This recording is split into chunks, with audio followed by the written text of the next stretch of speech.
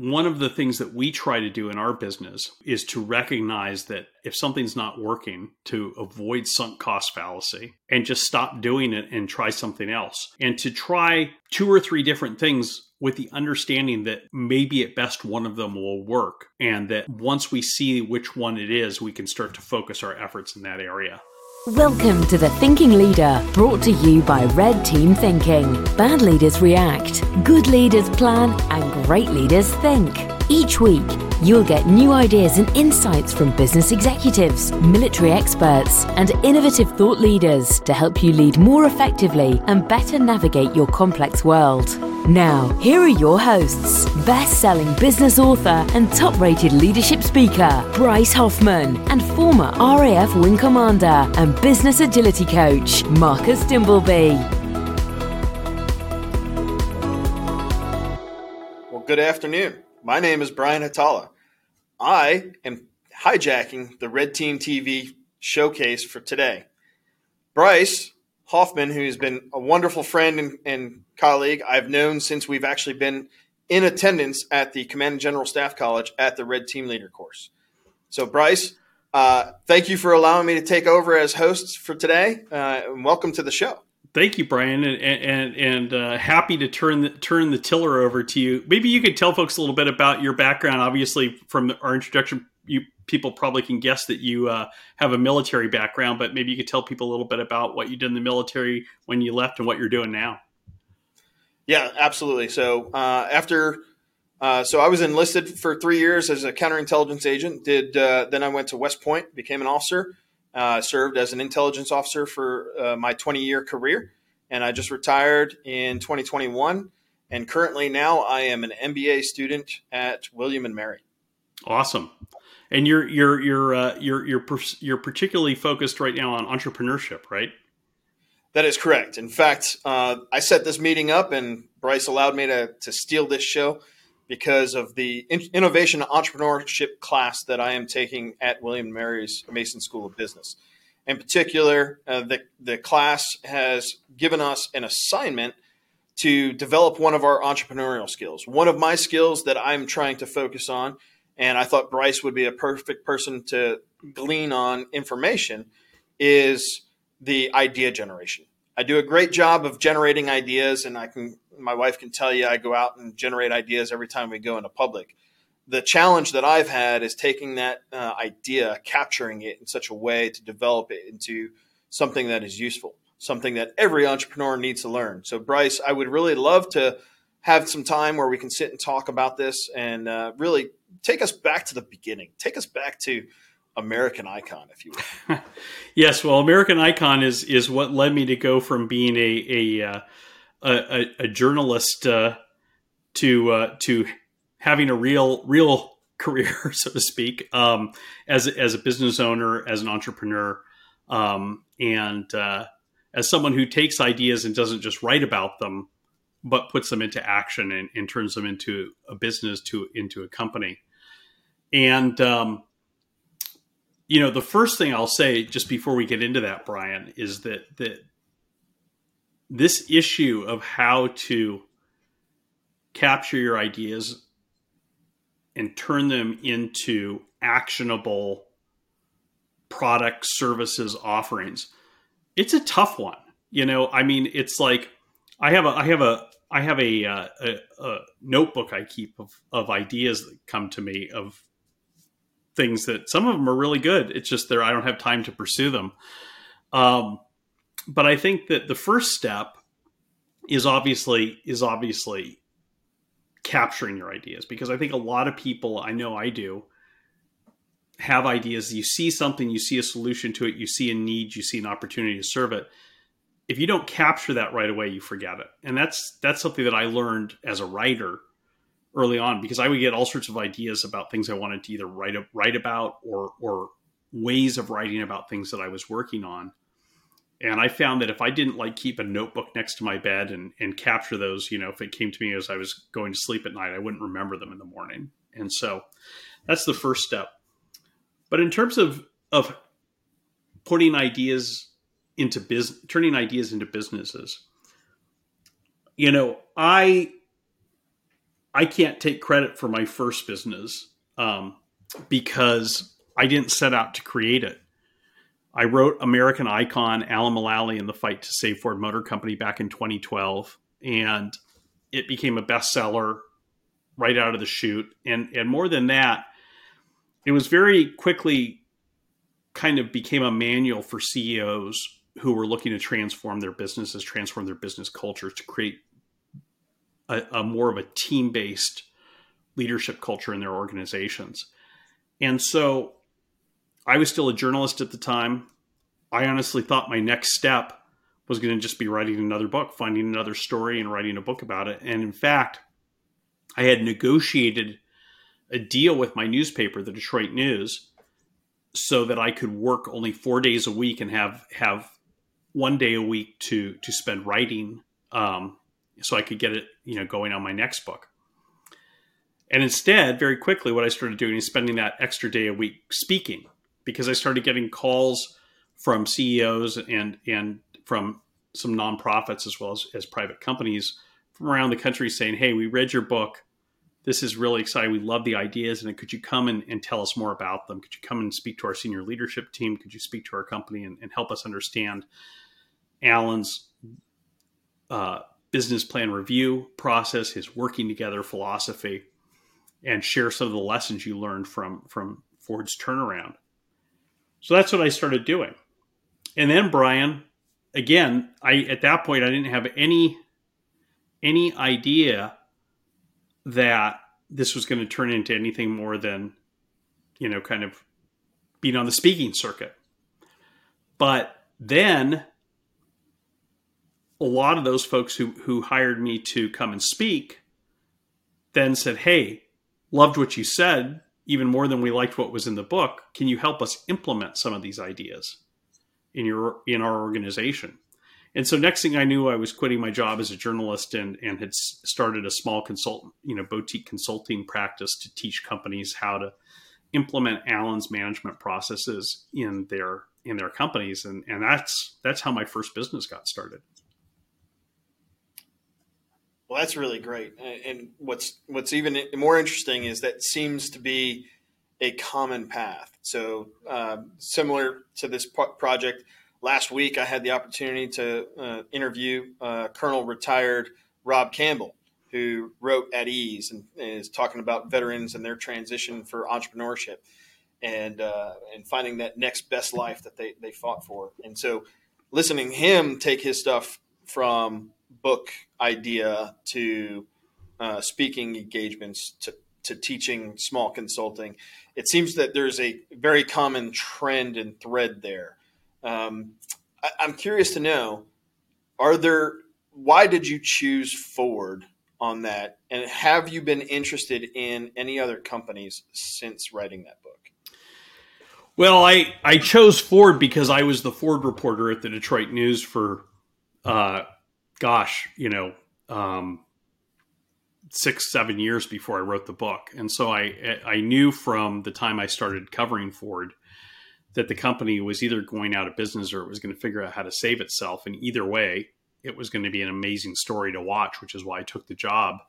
And so I knew pretty much from my first day on the job that I was ultimately going to write a book about this, whatever happened. And so I kept copious notes and stuff. So that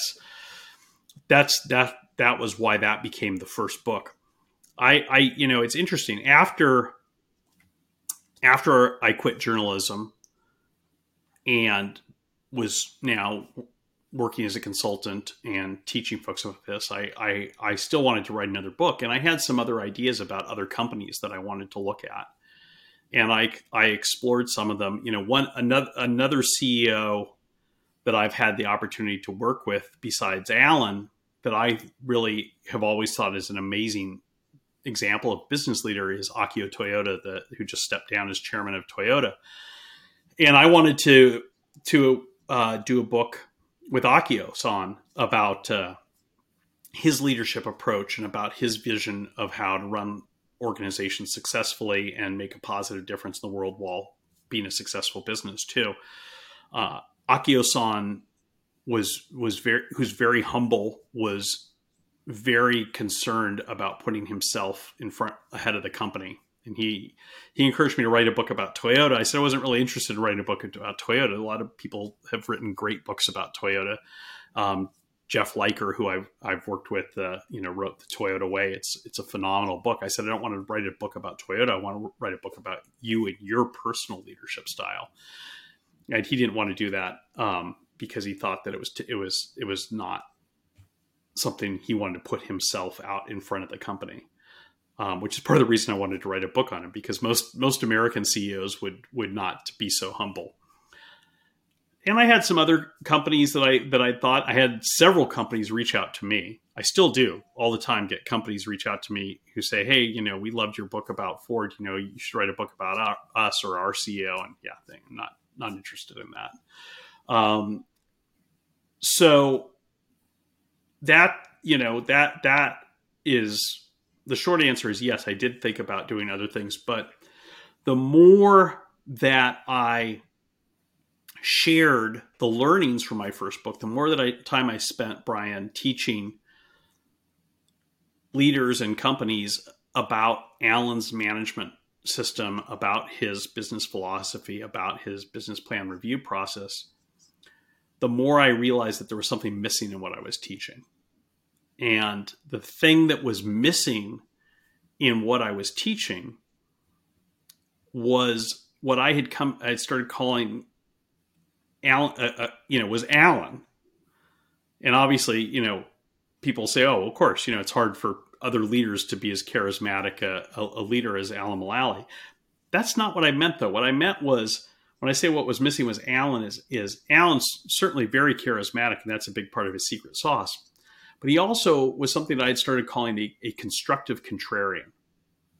His approach was very unique amongst leaders I've had the opportunity to work with, in that he was always asking tough questions in a constructive way, but in a firm way of his teams. And I found that a lot of the leaders that I was training had a hard time doing that. And that they had a particularly hard time doing it, Brian, when they became successful. When they were successful, they kind of like, we cracked the code. Let's lean back and, let's go play golf. It's our work here is done. And Alan was all about continually challenging yourself, continually challenging your organization, continually challenge your team to do better. And so I started looking for how to help individuals and organizations do that. And that's what led me to discover red teaming. When I discovered red teaming, that's what led me to discover the University of Foreign Military and Cultural Studies, which was the front name for Red Teaming University at the U.S. Army's Command and General Staff College. And that was what led me to pick up the phone and call the Pentagon and say, can I come and audit the course?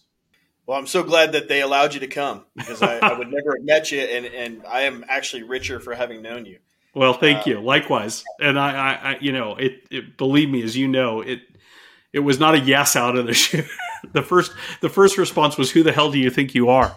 And I think that's, going to your question about turning ideas into businesses, that's the first thing that I would throw in, is that I can actually claim credit for, as part of the success that I've had, is who I am is very tenacious, and I don't give up. And so, when I decided I wanted to do this, I was determined to do this. And I don't care how many people at the Pentagon told me, you're a civilian. Why in the world would you think you could do this? I kept knocking on doors and kept asking people. And as the head of the program at Fort Leavenworth said, ultimately we found the right lawyer to give the right fatwa to let you come on the program. And it's something that's important, because I think a lot of people, this is so important to entrepreneurship, Brian. When I was a journalist, you always, there's so many cliches about, particularly in America, about, what's the secret to success in business or in life, and, hard work, son, it's all about hard work. Well, when I started my first company, Brian, what I came to realize is it really is about hard work. It it is about hard work, and it's about, there's a great quote from Mark Cuban that goes along the lines of, an entrepreneur is someone who works 80 hours a week for themselves so they don't have to spend 40 hours a week working for someone else. And it's so true.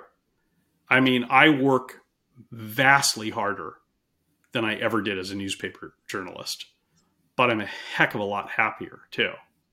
And it's not just about making more money. It's about, doing what you want to do, making the difference you want to make, not dealing with the BS of organizations that are lost in the past and unable to evolve rapidly enough to confront the future and things like that.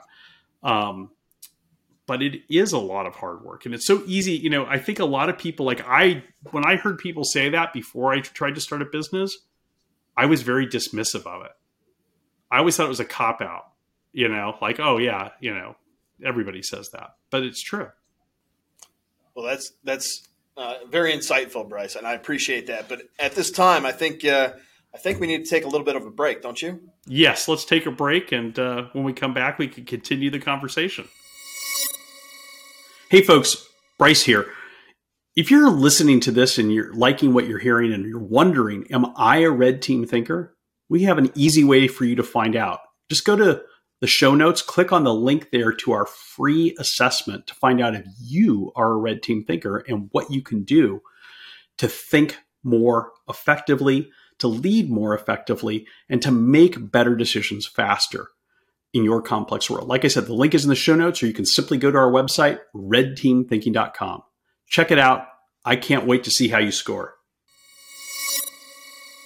So welcome back from the break. Bryce, as you mentioned just before the break, we were talking about being tenacious. And one of the things that I appreciated about that is some of the military bosses that I've worked with, where especially that helped with the idea generation and looking at problems a different way, was those leaders that really pushed, very much like you mentioned with Alan, in that constructive element where it was always trying to help them get to yes. There were a lot of people that were roadblocks or obstacles, but being a little bit more tenacious of figuring out the hard way to get to yes in a productive manner. That was really beneficial for us. And that's kind of where I pride myself, that anytime I see a challenge, opportunity, problem, that I'm coming up with ideas. And so what's some of the best ways that you sit and reflect and do your idea generation? It's interesting. I don't have a specific process other than distance. One of the things that I've learned, Brian, is that I rarely get good ideas when I'm got my nose to the grindstone. I rarely get good ideas when I'm trying to figure things out on the fly. When I get my best ideas, when I get the greatest clarity, is when I'm able to step away from what I'm working on and put a little bit of space between what I'm doing and myself. And then I find I'm able to reflect on it in a more productive way. I'm fortunate now. I live on the Pacific, on the West Coast, on the Pacific Ocean, right on the ocean. And I have a deck that looks out over the ocean, and I will stop several times a day and just go out and make myself go out and sit outside and just stare at the ocean. And it's amazing because, often when I'm struggling with something and I can't quite figure out what the right answer is, it'll just come to me when I do that. Because you have a lot percolating in your brain. And if you try to extract the gems from your thinking in the middle of that percolation, it's very difficult, but if you can take a deep breath, get away, clear your head a little bit, go for a walk. I also like to go for a walk on the beach or go for a walk in the woods. It's amazing how just putting a little distance can help you really formulate your ideas. But the other thing I'd say, Brian, is, and this is something that's really key to red teaming and red team thinking, is, and I take this from Dave Snowden's Cynefin framework, which is that when you're dealing with a complex problem, which I think that in most cases, being an entrepreneur is a complex problem. The appropriate way to approach a complex problem, according to Snowden's Cynefin framework, is to probe, sense, and then act. And what that translates into is trying different things and seeing what works, and not being afraid to change course or to drop initiatives that aren't working. One of the things that, and it's interesting because I was talking about this with my business partner, Marcus Dimbleby, who's normally on the show with us today. One of the things that we try to do in our business is to recognize that if something's not working, to avoid sunk cost fallacy, to avoid, inertia too, and just stop doing it and try something else, and to try 2 or 3 different things with the understanding that maybe at best one of them will work, and that once we see which one it is, we can start to focus our efforts in that area. It's something, one of my favorite quotes, which I'll paraphrase it from Bismarck, is that, along the lines of the key to successful strategy is the simultaneous pursuit of diverse options. And I really think that's true, particularly when you're trying to find your footing as an entrepreneur, is you have to be willing to try different things, to try different, to tap different trees and see which ones are going to produce, good sweet sap and which ones are dry, before just saying, that's a beautiful tree right there, I'm going to keep hammering taps into it until I find the syrup. That doesn't really work that way. You've got to be willing to go out. And one thing that we do, Brian, that I think has been really a secret to our success, is once a quarter, we have a conversation where we look at everything we're doing, we map it out visually, and we go through our map and we say, if we were starting over right now, would we still do this? And if the answer is not a pretty strong yes, we have a serious conversation about why we're still doing it now then. And we've killed off a lot of things as a result of that. And I think it's really important. I think that having the reflection on those iterations and really being a learning organization is what keeps good companies in business. Right. The what you were talking about there is one of the key tenets that's taught here at the school for entrepreneurship is fail early and fail often. Yeah. Right. Nobody really looks at failure as a negative thing when you're in an entrepreneurial mindset. Failing means that you're learning and you're continuing to grow. And so do you ever come across anyone in your travels or experience where people are afraid of failing, and how do you get them to overcome that? I can't say that we really do. I mean, our one of the things that is core to what we teach organizations and individuals is, we're providing people with tools, and those tools are not designed to prevent you from ever making a mistake. They're designed to prevent you from making the best decision possible. And sometimes, the best decision possible still yields an undesirable outcome. And then you have to learn from that and incorporate that into your learnings. I mean, this is the thing, I'm sure you remember from our class, we read several things by Dr. Gary Klein, the creator of Premortem, and author of several really incredible books, one of which I remember we read in our class together, Brian, Sources of Power, which I thought was a great book. And we've had the opportunity to work with Dr. Klein quite a bit over the years since I was at the school. And, he and I were talking at the beginning of the pandemic, and one of the things that we were discussing is what advice do you give leaders right now? And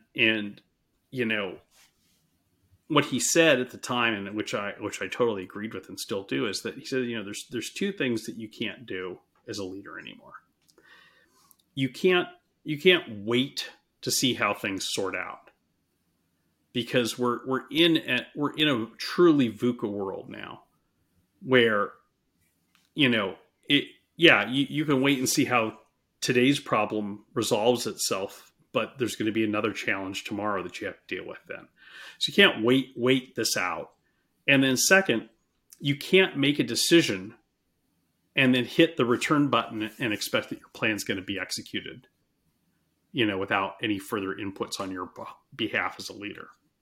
Instead, what you have to do, and it goes back to what I just said about probe, sense, and act, is what you have to do is feel your way forward like a blind man crossing the street, tapping your stick in front of you, looking to see if there's a pothole or an obstruction. And if there is, moving to the left, moving to the right till you get around it, and then, finding, kind of weaving your way through by tapping and testing and seeing.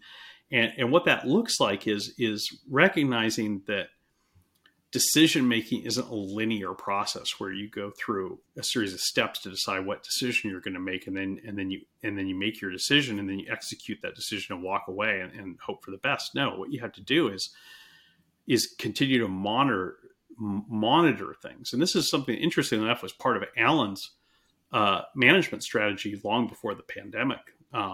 This is how he got Boeing through 9/11. It's how he got Ford through the global financial crisis, is recognizing that having the right plan is only part of the equation, that you have to constantly be adjusting that plan, not changing the plan, but adjusting how you achieve those plan targets, those plan goals, as the environment around you changes. And that's particularly true of entrepreneurs. So you need to approach things with an open mind, and I love the term you use, Brian, as a learning organization. Even if you're a business of one, you can still be a learning organization. You can still approach things with a learning mindset. And where you get into problems is people who think that they've created this perfect strategy, and that all they have to do is hit the big red button and then stand back and watch their dreams be realized. It's not how things work. Now, in fact, we're talking about that in our global competitive strategy class as well. And it's interesting to see, as I was doing my internship hunt for this summer between my 2 years at the school here, I was faced looking at a lot of different companies that have had strategies that have been in place for years, right, that have gone fairly unchanged. Mm-hmm. Well, the world is constantly changing around them. And I can't help but think, if I'm going to go and do an internship there, yeah, I'll gain a lot of experience, but I don't know that I would want to be there full time. That's kind of the reason why I've been looking at this entrepreneurial piece, is because some companies are such legacy companies that they are unwilling to look at themselves, like you mentioned with your company, right? That's a perfect example of how you have an iterative process, mm-hmm. probably even a time scheduled each year. You said mm-hmm. in each quarter, in our case. Each quarter.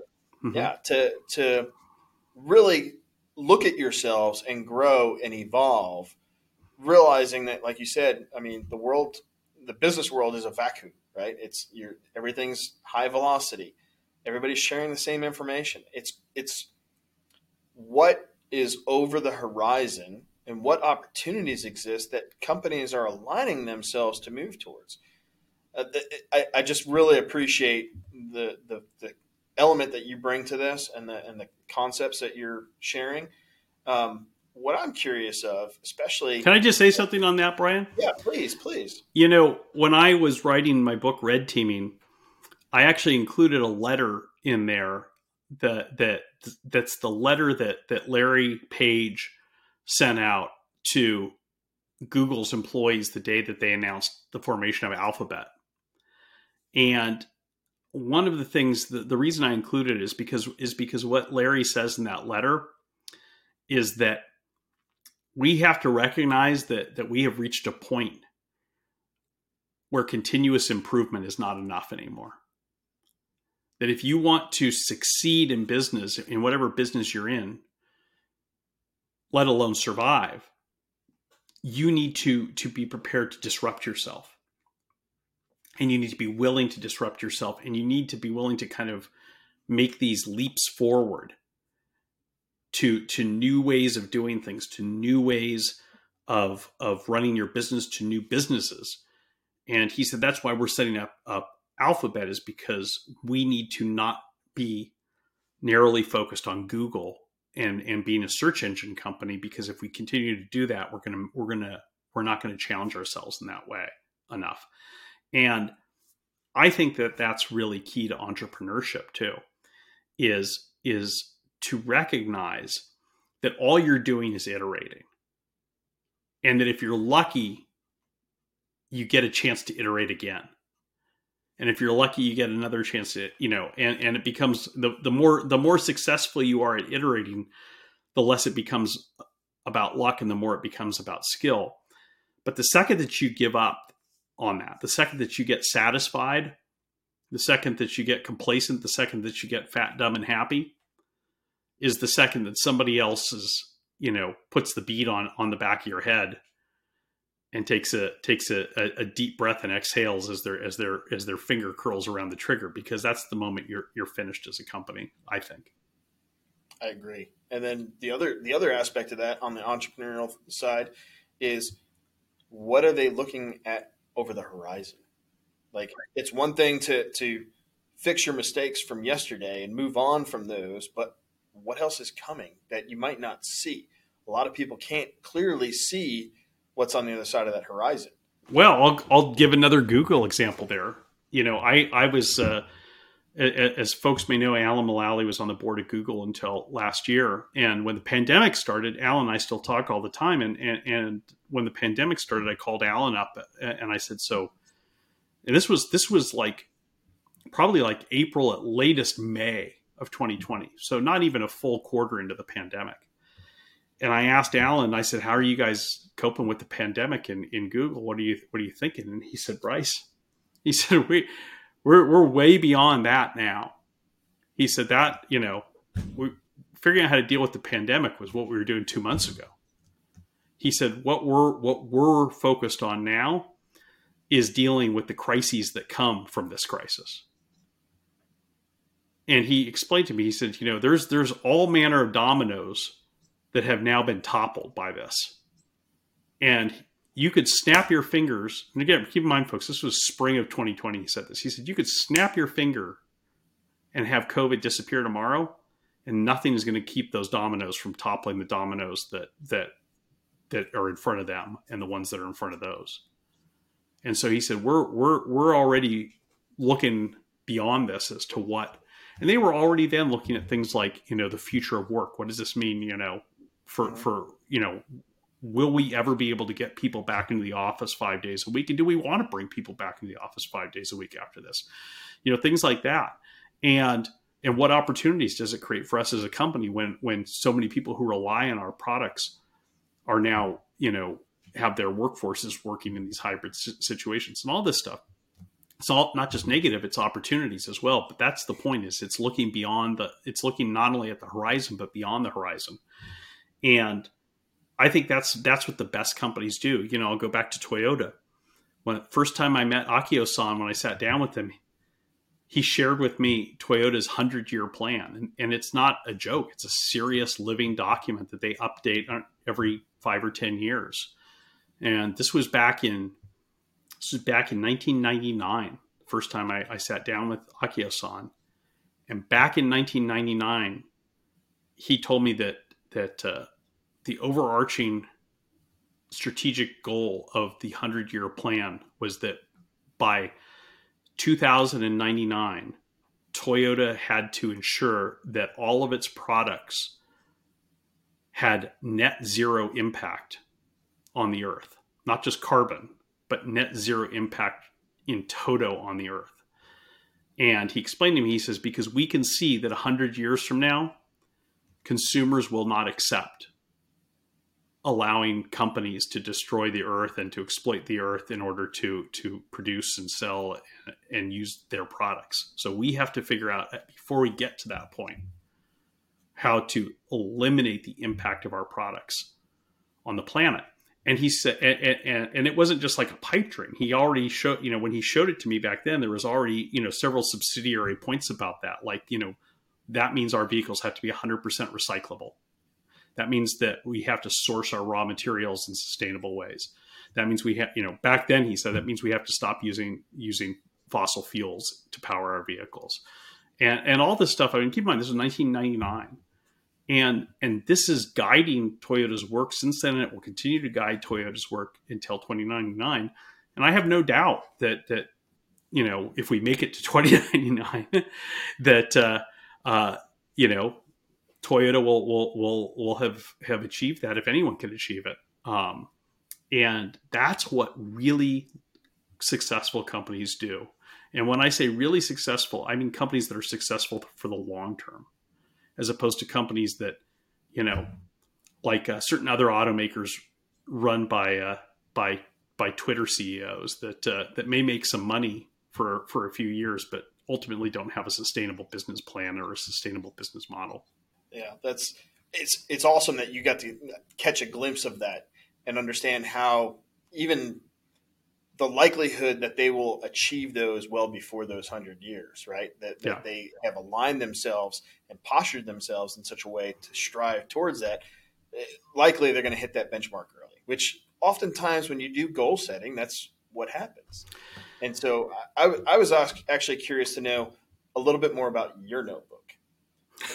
What are some things in your notebook that you might not have completely ideated about or developed out that, 1, 2, maybe 3 things that if you were given extra time or a sabbatical from what you're working on right now and could focus on, what are some things that in your notebook that you would want to bring forward and work more on? Stay tuned. Thank you for tuning in to The Thinking Leader. Check the show notes for more information about the topics covered in this episode. There, you'll also find a link to our free assessment. Click on it right now to find out if you are a Red Team thinker with a Red Team culture.